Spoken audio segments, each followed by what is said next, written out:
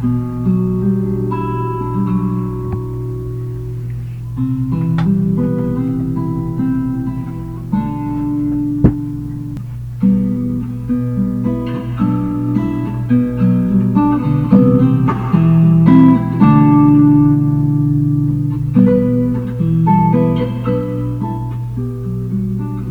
there, and thanks for joining me on the podcast. Death, that's my topic. Death and grieving, that's my topic.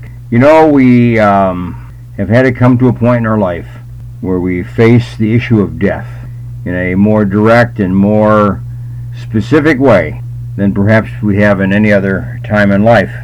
The pandemic has certainly done one thing, and that is brought us to consider our own destiny, our own future, our own death. Now, it's not a topic that we particularly enjoy talking about. It's not a topic that we particularly spend time preparing for. But you know, it's inevitable, and that's exactly what we need to do. We need to talk about it. If you're married, you and your spouse need to talk about it. If you're not married, you and your family or your friends need to talk about it.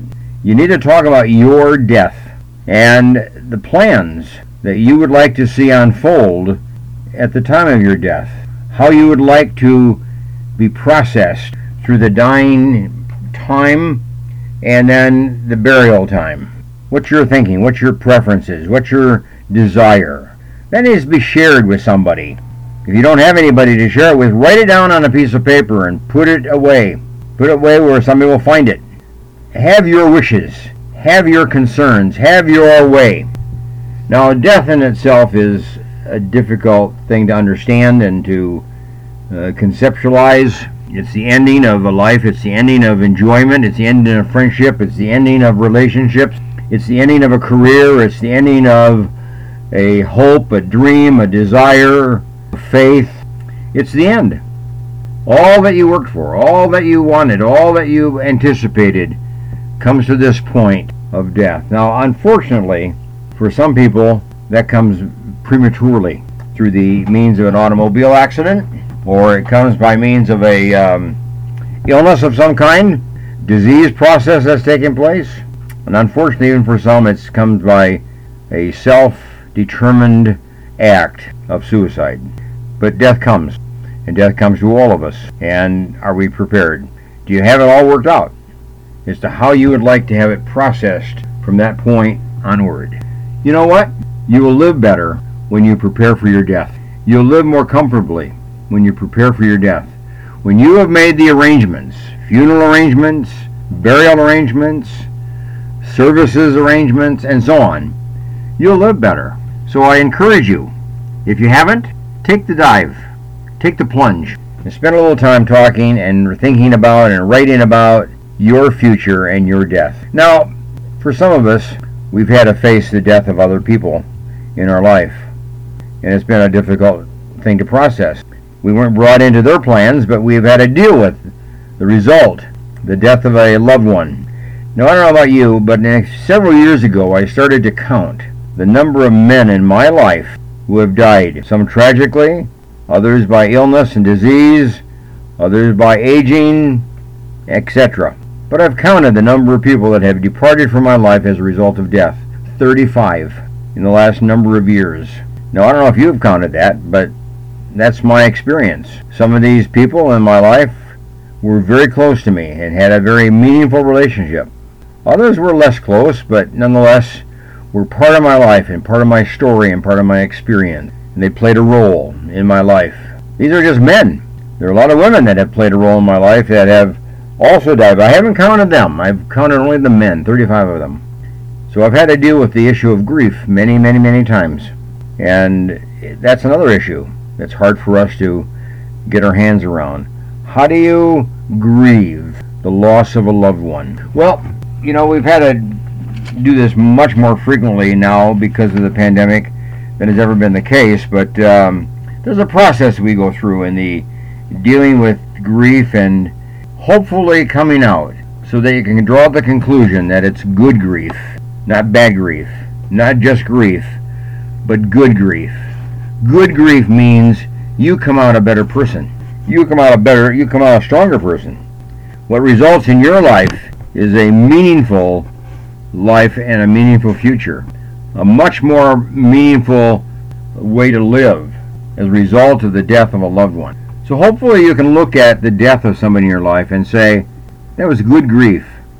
I benefited. I am better today. I have a stronger life today. I have a stronger faith today. I have a stronger belief today. I have a stronger social relationship with others today. I have a stronger relationship with my family today as a result of the death of that loved one. Hopefully you can do that to make it a good grief. Here are the stages that we go through when we experience the death of a loved one. Nobody wants to accept it right away. We all go through that initial stage of denial when we get the telephone call, and the words out of our mouth after we hear the news, the death of a loved one, is, oh no, no, no. That's denial. Our first reaction is we don't want to understand it, we don't want to accept it, we don't want to believe it, we don't want it to be true. Oh no. Oh. That's denial. It goes into our brain and our brain has to process that. That's not a typical piece of information that the brain processes. So it takes a while for the brain to get a hold of that and to understand the death and the magnitude of the death. So you do a lot of thinking, you do a lot of recall and reminiscence, but you deny it first usually. That usually then results into almost an automatic reaction of anger. We're mad at somebody. We're mad at the person who died for dying. We're mad at the family for not preventing it. We're mad at the doctor for not preventing it. We're mad at God for allowing it to happen. How could that happen to him? How could that happen to me? We get mad, we get angry when we have to face death of a loved one. And the closer that person is to us, the more that is a loved one in our life, the more anger we experience when we hear the news of that person's fatality. But then we kind of begin to understand it. We begin to understand that death is real. We begin to understand that the death of that person is real. That there's an understanding of it. There's a reason for it. There's a basis for it. There's a background to it. There's a story to it. But we would like to see that person continue to live. So we try to bargain a little bit. We wish we could bargain with God. We wish we could say something like, bring him back and I will do something. Bring him back and I'll try something. Bring him back and I'll be different. Bring him back and I will have a different life. I'll live differently. I'll live better. We go through that little process of wondering what it's like if that person could just come back. And if so, how we would be different if that were the case. But reality says death is death. Death is total, terminal, done. But then we go through a process that's pretty deep and sometimes kind of prolonged. Depression. Depression is part of grief. Depression is defined as experiencing the loss of a loved one, experiencing the loss of a person who provided us reinforcement, death of a loved one who provided us rewards, death of a loved one that provided us a meaningful life, death of a loved one that made life work, that made life a meaningful experience.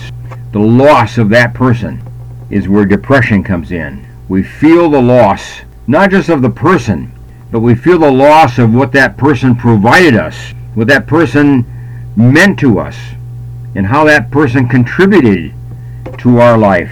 That's what we lose. And until we come to terms with that, we're going to be in depression. That can go on for days, weeks, months, and for some people it even go on for years. Depression. Some people say, my reason for living is gone. My reason for living has now come to an end. That's depression. But there's still life beyond the death of a loved one. There is reason to live. There is reason to go on and create a life now on your own. And that means we come to a point where we begin to accept the death. We accept the loss and we move forward knowing that we can make it on our own. We can make it without this person. We can live our life without the person. We can be strong again. So if you've ever been through a loss, you ever observed a friend that's gone through a loss, it's a painful experience. We know that. We know that. We know your pain. It is a painful experience. But we get through it. We get beyond it. We live beyond it. All of us live beyond it because we know ultimately that it's part of life, it's part of reality, and it's part of our life experience, it's part of our story.